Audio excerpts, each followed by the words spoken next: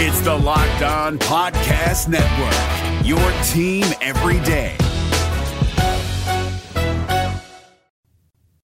More time has passed since Auburn's crushing loss in the Iron Bowl, and it's not getting any better. You are Locked On Auburn, your daily podcast on the Auburn Tigers.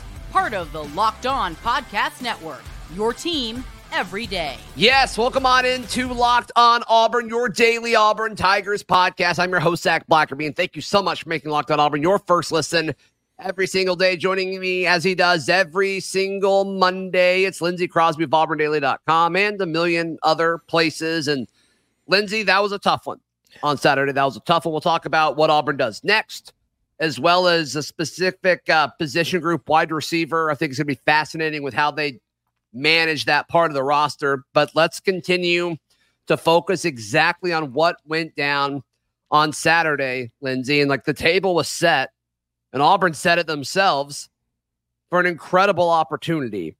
And still, the 4th and 31, 4th and goal from the 31-yard line, the failure to be able to capitalize in that scenario is going to impact, I think, the psyche of this team for a little bit. And it's okay because it's the end of the season. Maybe it'll fuel some off-season motivation, give them something to fight for in spring. I don't think it's like losing to New Mexico State. I think this is a different thing, but it's bad. I mean, it's a brutal, brutal situation. You see all the statistics that have come out. It's like a 99.9% chance that Auburn was going to win that game, and they didn't. They didn't. And the more I think about it, and the more I look at it, and the more you think about what this win could have done for Auburn, it's not getting easier. Yeah, if you knock off Alabama in the Iron Bowl, like there's the caveat of, yes, you're at home, but I think it completely erases the talk about New Mexico State, right? Like people will acknowledge and talk about New Mexico State was a bad loss, right? Like you shouldn't have lost that game. It shouldn't have been so bad or whatever. But If you beat Alabama, there's a very easy counter of, well, we were looking ahead to Alabama and we weren't ready for Alabama. And you can say that now, but it doesn't quite hit the same knowing that you didn't beat Alabama. And to be that close and then to not do it. Like I don't like moral victories. And this loss hurts. Like 100% it hurts. There's no trying to find a silver lining in this. I think if you look forward, and we're going to do some of that a little bit later in more specifics, I think you can say you have to feel good about Auburn's chances of getting that upset in future seasons based on how it went this year. But there's nothing else to say other than it is a crushing loss for Auburn. And I think it's going to be something that you're going to hear talked about hanging over the coaching staff and Hugh Freeze specifically until they actually do win an Iron Bowl. Because, next year's in Tuscaloosa, those games aren't nearly as close as they are in Jordan-Hare. And then in 2 years, when you come back, the conversation's going to be Hugh Freeze almost got one in his first year, but Auburn collapsed. Can he get the monkey off of his back? This is going to be a talking point for a while. And it's a shame that that's going to be the big takeaway of this whole game. Everything great that Auburn did is because of one play at the end that went Alabama's way and not Auburn's. It's now going to be a much different talking point for multiple years. Yeah, it's a national narrative shift. It goes from, okay, Hugh Freeze knows how to beat Nick Saban better than anyone to, all right, Hugh Freeze's team couldn't close it out. And is that all on Hugh Freeze? No, I think a lot of it's on execution, but it's not just one thing. So many Auburn fans want to blame Ron Roberts for the only rushing two guys and having a spy. I don't entirely agree with it. And everybody gave their opinion because it felt like there was an eternity before that final play happened. Multiple timeouts were had. Hugh Freeze knew the call. He okayed it. I mean, there's no way that conversation didn't happen. I don't love the idea of a spy there, but that's a situation where I think if they run that 10 times, I think Alabama only scores on one of them.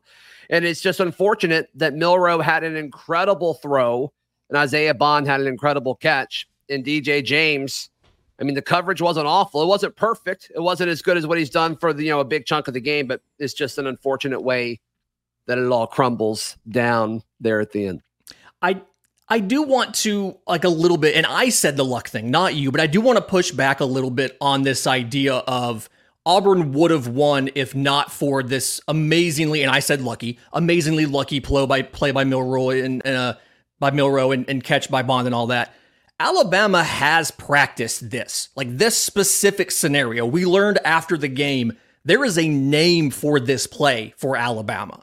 So I talk about luck, and I don't mean luck as in he got lucky to catch it. I mean luck as in the randomness inherent in any small sample size. Braves fans know what I'm talking about with having a great regular season and then just having some bad luck in the postseason with the bats going cold. I'm not saying it's lucky that they completed it. I'm saying that the randomness of a small sample size, like you said, if they do it 100 times, he completes this probably once or twice. But this is a thing that Alabama has practiced. And I know you don't practice a lot of 4th and 31s on defense, but it also feels like it was a combination of a lot of factors. You can't blame the 2-man rush. Auburn had some 3-man rushes in that game that didn't do anything to affect Milroe. We don't know what that third rusher would have done. You can't necessarily blame an individual defender. It was more so Alabama practiced it, and it happened to work out this time.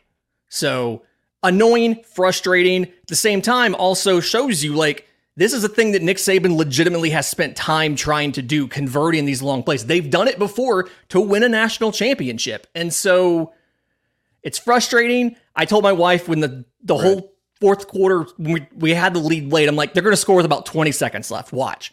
And off by a couple seconds, but we expected a Nick Saban team to win the Iron Bowl. We just didn't expect it to happen the way that it did. And I think that the way that it did makes this a lot worse than it would have normally been. Sure. So I do think it's okay to see, all right, that stunk, but I see exciting things in the future of this program. I mean, Hugh Freeze, I think, outcoached Nick Saban on Saturday, with the exception of some questionable stuff late. I still think, and Daryl and I spent a lot of time on this yesterday, so we don't need to do this now, but I still think him not knowing the personnel in a punt return situation is a bigger deal than some people are making it out to be. Is that the difference in the game? I don't know, but still don't love that situation. I wonder if that impacts anything moving forward. But as far as his overall game plan against Nick Saban and Alabama, I loved it. I loved all of it, and especially on the offensive side of the ball. I love it when Auburn teams go into the Iron Bowl believing they can run the football, because so many teams are just told over and over and over again that you can't run on Alabama. They didn't buy that. Jarquez Hunter, Damari Austin were excellent, and this offensive line was excellent against this Alabama front seven on Saturday. And hopefully that sets the tone of this rivalry over the next few years. Yeah, I'm going to say that being able to run as well as you did on Alabama makes me feel good about, no matter who's at quarterback for the bowl game, that you're going to have some semblance of an offense because you can run the ball so well. I am going to push back a bit on the punt return. I'm starting to be argumentative in this show on the punt returner thing because they're similar numbers, and I agree with Daryl. This is stupid. Stop doing this. Sure. I've talked to coaches immediately after games, and I'm specifically talking about Butch Thompson, the baseball coach.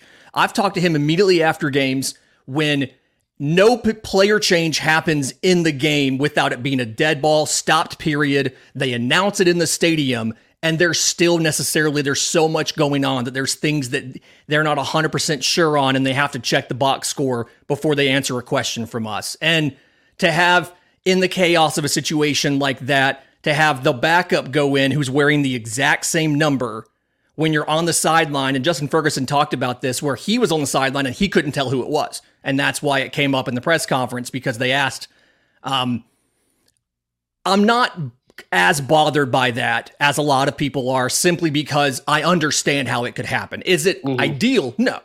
But same number, that is the listed backup at the position. So I get it. I don't love it. I don't think it's as big of a deal as everybody's saying, simply because one of the complaints about Gus Malzahn was he micromanaged everything. This is the other side. He has a special teams coach. They delegated to that guy. And as I understand, it was a very quick and abrupt decision because the starter came off the field limping after a play. They sent him in after the turnover. Donovan Kaufman went out on defense for the first few plays before Keontae Scott went back into the game. So he wasn't available. Like, I get in the heat of the moment, you make a quick change, and with the numbers being the same, you didn't get it. Like, I understand that. I don't think it's as big a deal as everybody else is making. Yeah, I do. But, we can disagree on that, and that's totally okay. All right. The future, I think, is bright for this program, and a lot of that has to do with what's happening over the next 2 weeks. We'll discuss that in just a moment, right here on Locked On Auburn. Today's show is brought to you by our friends at Game Time.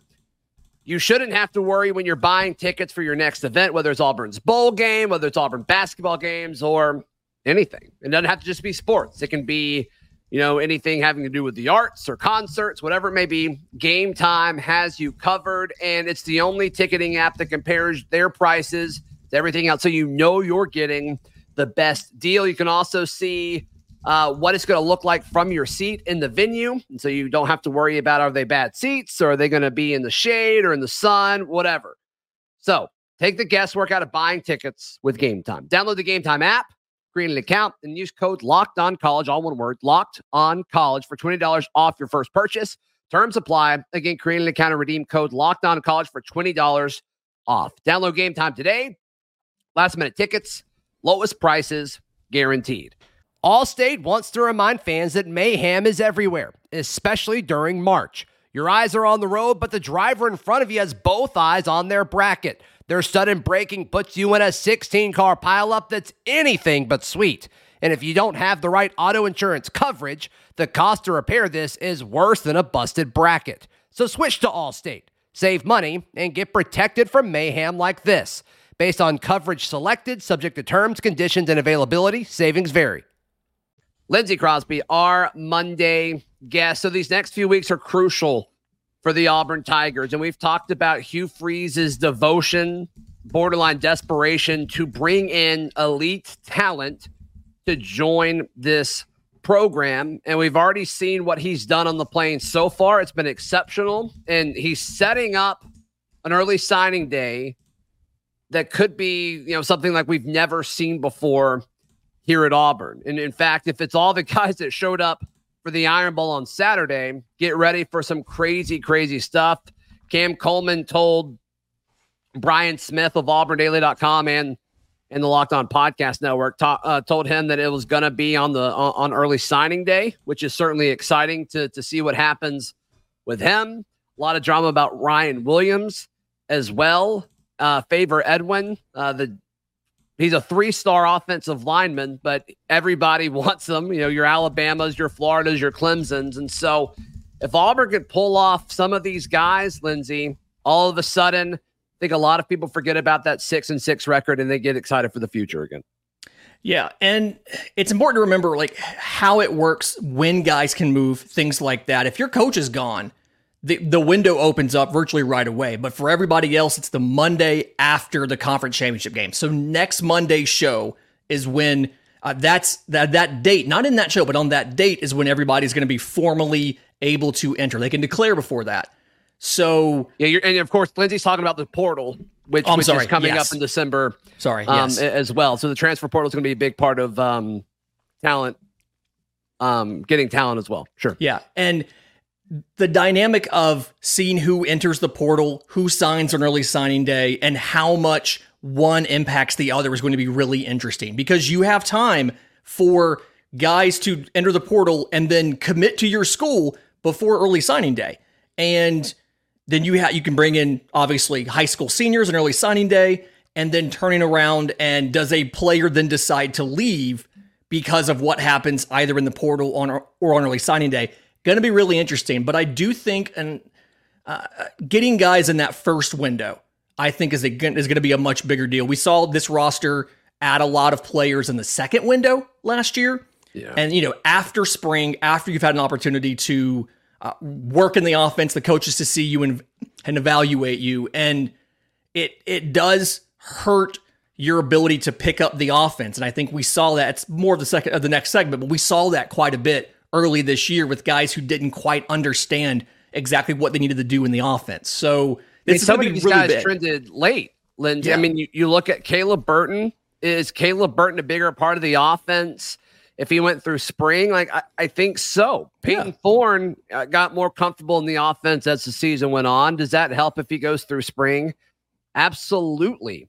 Absolutely. And so I'm with you. I think you're going to see a lot of teams, but especially Auburn, be way more active in this first transfer window because they have to be, especially if they go out and get another quarterback. There's a lot of drama right now happening because Mike Elko at Duke is going to Texas A&M. Could Riley Leonard possibly be a guy that's like, he may want to follow Elko to A&M? Would he be interested in Hugh Freeze? Would Hugh Freeze even reach out if he entered the portal? Who knows? But that's a name I'm certainly looking at. Grayson McCall entered the portal last year from Coastal Carolina. It looks like both Florida and Auburn tried to get him in, but academics were in the way. Now I believe he can grad transfer and go anywhere. He doesn't have to worry about that as long as he just enrolls in a grad school. So is that a name that would make sense? There's going to be guys out there. We've seen Will Rogers say that he's going to enter the portal. He may have already technically entered the portal since the Mississippi State fired their coach. The Vanderbilt quarterback has entered the portal. So, I mean, you're going to see a bunch of movement at the quarterback position. Is there going to be a guy that Hugh Freeze and the Auburn staff like more than Peyton Thorne? Or does Peyton leave on his own? Because the Auburn fan base hasn't necessarily been super nice to Peyton Thorne either. So the quarterback situation, just because Peyton got better over the course of the season, I think that's a key position to watch here over the next few weeks. Yeah, I mean, a lot of the Auburn fan base has wanted to go back to Robbie Ashford all season. And like those kind of things, I know that as fans, and I'm going to say the royal we like to think that we can have our opinions and it's fine. It doesn't matter. It doesn't change how things work. But you have to remember, these are 18 to 22-year-old, young men. They're on social media. They see these things. They legitimately matter. Does Peyton Thorne, whether or not we bring a quarterback in the portal, has he seen some of this stuff? Is it frustrating? Does it make him want to leave? Like, that could legitimately happen. And so, and this is something you're going to have to get used to in college football. Like, this is how it is now. You're going to have guys every year, a significant portion of your roster is going to leave. Now, not as much as the last couple seasons I feel like we've had between Brian Harsin coming in and then him running off half the roster. And Lindsay, then I think it's going to be crazy. Fired. I think the amount of guys that are going to leave this month or I guess next month is going to be, I think it's going to be wild. I think a bunch of guys are going to leave. Oh gosh. And it's something like you just got to understand. One, Auburn is going to persevere. Auburn University, the program will still be around. The culture is here. The culture is set. I think Auburn's going to come out better because of it. 100%. Yeah, I think you're going to see an overhaul in the quarterback room. I think you're going to see them have to go out and get some more offensive linemen, much like they did during the first window a year ago, because I think they're going to need to try to get a guy who could be their Gunnar Britton next year. I think they're going to find a guy that's at a solid a solid group of 5 school and say, hey, give us one more year. Because I think Gunnar Britton's going to be drafted high, and I think he's going to make a lot of money. I think it's going to help your sales pitch. We'll see what happens with Dylan Wade. The defensive front is going to have to be massively overhauled, especially at the jack position. They're bringing in a bunch of young guys, but they're going to have to help that out as well. Linebacker, I think, is actually going to be okay, but the corner room, like they're going to have to get some corners unless they just want to roll with a bunch of young guys. So they're going to have to reload, and in order to do that, you're going to have some guys leave. And I think some of that will be willingly, and I think some of it Auburn will ask some guys to leave. Yeah, there's going to be a lot of movement, and that's always the hard part, right? Is knowing, was this our decision or their decision? And like fans, you have to understand that this isn't anything personal, right? This is oftentimes for these guys, legitimately, this is a business decision. But it's a lot of change. We're not used to it, so it still feels weird. We don't like it, but this is the world we live in. Also know that this means it's an opportunity to get this team better. If not for last year's portal, this team doesn't come anywhere close to 6-6. So the portal is inherently a good thing because, one, it lets you bring in talent when you have massive deficiencies in talent, thanks to the last coaching staff. And two, it gives players more freedom of movement, and that's always a good thing. So it's going to be tough. It's going to happen. The question here is going to be how well can Auburn manage the process? It feels like they managed it pretty well last year with maybe one significant exception. So how well can they do that? And then how does the early signing day class, how does that supplement what they can do in the portal? And how many guys can you get out of that class that can be instant contributors in 2024? Because I think that's what matters. And that's really the foundation of building your program, is bringing in these high schoolers. How many guys can you bring in that are top talents that can contribute? Yep, recruiting is important. No question about it. All right, let's discuss the position group that I think is going to be overhauled the most, and it needs it. It certainly needs it. That's coming up right here on Locked On Auburn. Today's show is brought to you by our friends at FanDuel. If you're looking for a place to wager on all the sports action, look, it's championship week coming up, as well as bowl season. You want to get in on the action with our friends at FanDuel. And look, as the weather gets colder, the offers stay hot on FanDuel. Right now, new customers can get $150 in bonus bets with any winning $5 moneyline bet. That's $150 if your team wins. If you've been thinking about FanDuel, now is the perfect time. Perfect time to get in on the action. You can bet on spreads, player props, over-unders, and more. So visit FanDuel.com/LockedOn to kick off your sports winning. Once again, FanDuel.com/LockedOn.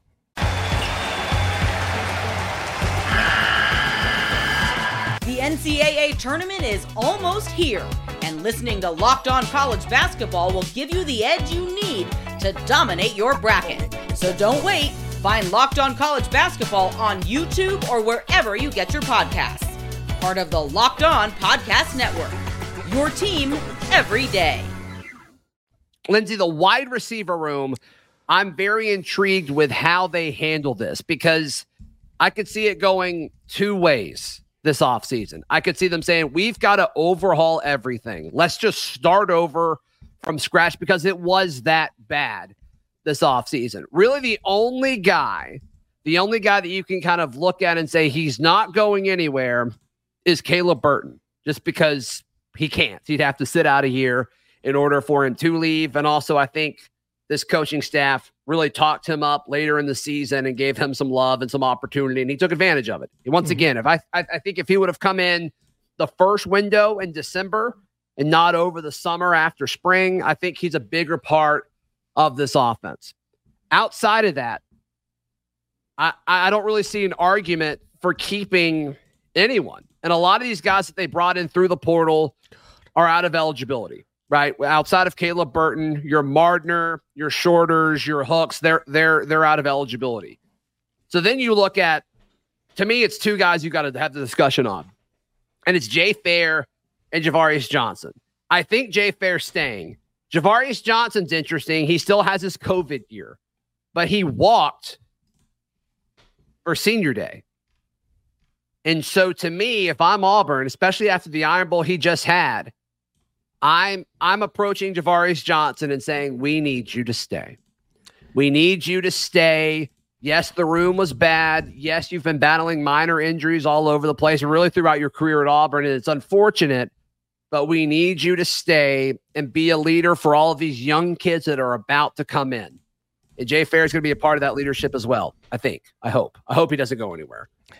But to me, I mean, that room needs an overhaul, really, with the exception of Javarius Johnson, in my opinion. Yeah, they really, one, he got healthy, and two, they really figured out what to do with Javarius Johnson down the stretch. You know, you look at some of his stuff here. First couple games, 4 catches on 4 targets in the first game against UMass, and then, you know, barely more than 2 targets until Vanderbilt, and you hit a streak. 5 targets against Vandy. He had 3 against Arkansas, 3 against New Mexico State, 5 against Alabama. Double-digit yards in each of them. Puts up, I think, 5 touchdowns in that stretch. 4 touchdowns in that stretch. So I see the benefit of this is a complicated wide receiver playbook. There's a lot of responsibilities on the wide receivers. You're a veteran. Is that true? Because that's what we've been told. All the receivers going into it said they simplified everything. So I don't even know if that's true. I mean, that's a talking point, but I don't know if that's true, Lindsay. I really don't know. It may have been, okay, none of y'all are picking this up, so we're going to shorten it and make it easier. But talking point has been there's a lot of responsibilities for wide receivers. You're a veteran who's been in college football now for, 27 years. You know all the veteran tactics and tricks. Let's have you be around for a year, make him a captain, whatever you got to do, get him to be here to help teach the young guys. Because we talked about early signing day. There's a lot of rumors that Auburn's bringing in a lot of wide receiver talent on early signing day. Transfer portal, hopefully you can do a better job with these guys than you did last time. And I think one of the big things there is a lot of those guys were second window selections and not first window selections, because arguably your transfers, your big wide receiver transfers last year outside of Burton, like you said, you didn't hit on any of them.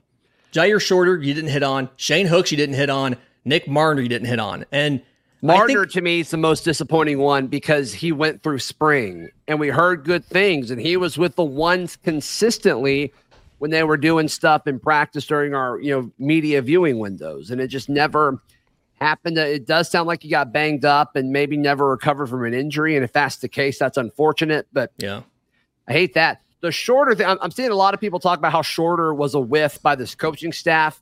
I'm going to push back on that a little bit. My understanding is how the Jair Shorter to Auburn thing happened is he came down for a workout, and Auburn was concerned with his health, with his leg injury that he was battling, and it took them a while for them to give him a committable offer, is my understanding of how that went. So I don't think Auburn rushed anything with Jair Shorter. I think it was, we've got the scholarship space.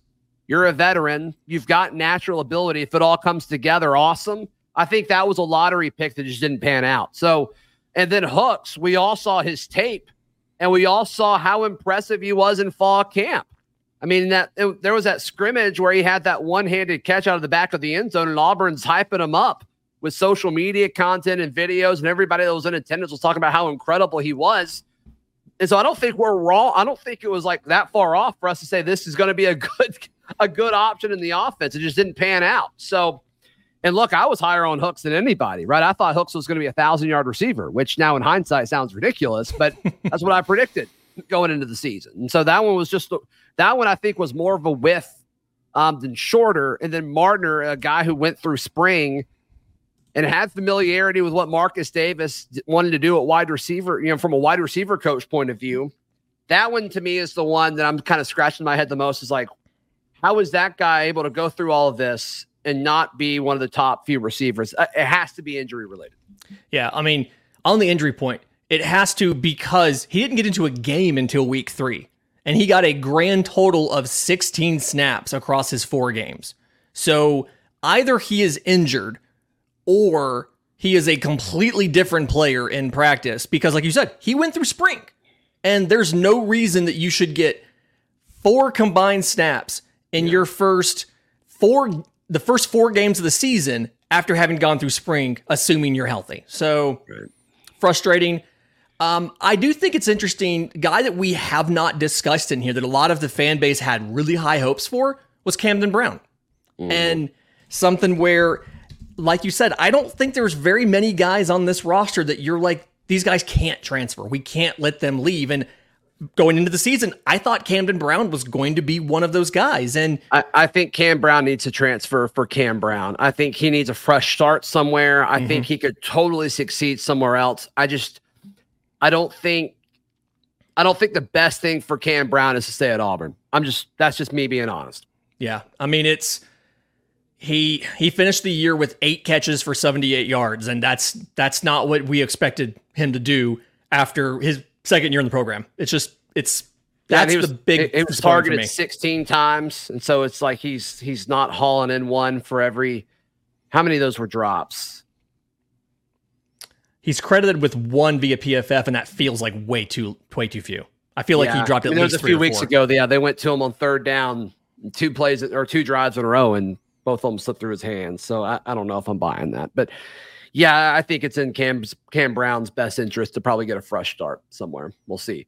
And look, I've talked to folks close to Javarius Johnson, and it seems like he thinks a fresh start would be good for him as well. I'm hoping after the Iron Bowl performance, he wants to stay, but we'll see. We will see. Lindsay, how can people check out everything you've got going on?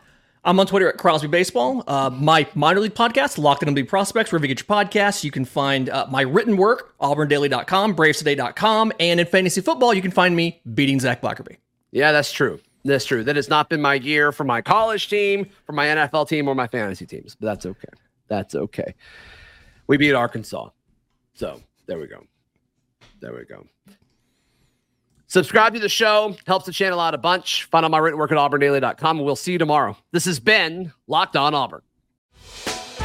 Hey, Prime members, you can listen to this Locked On podcast ad-free on Amazon Music. Download the Amazon Music app today.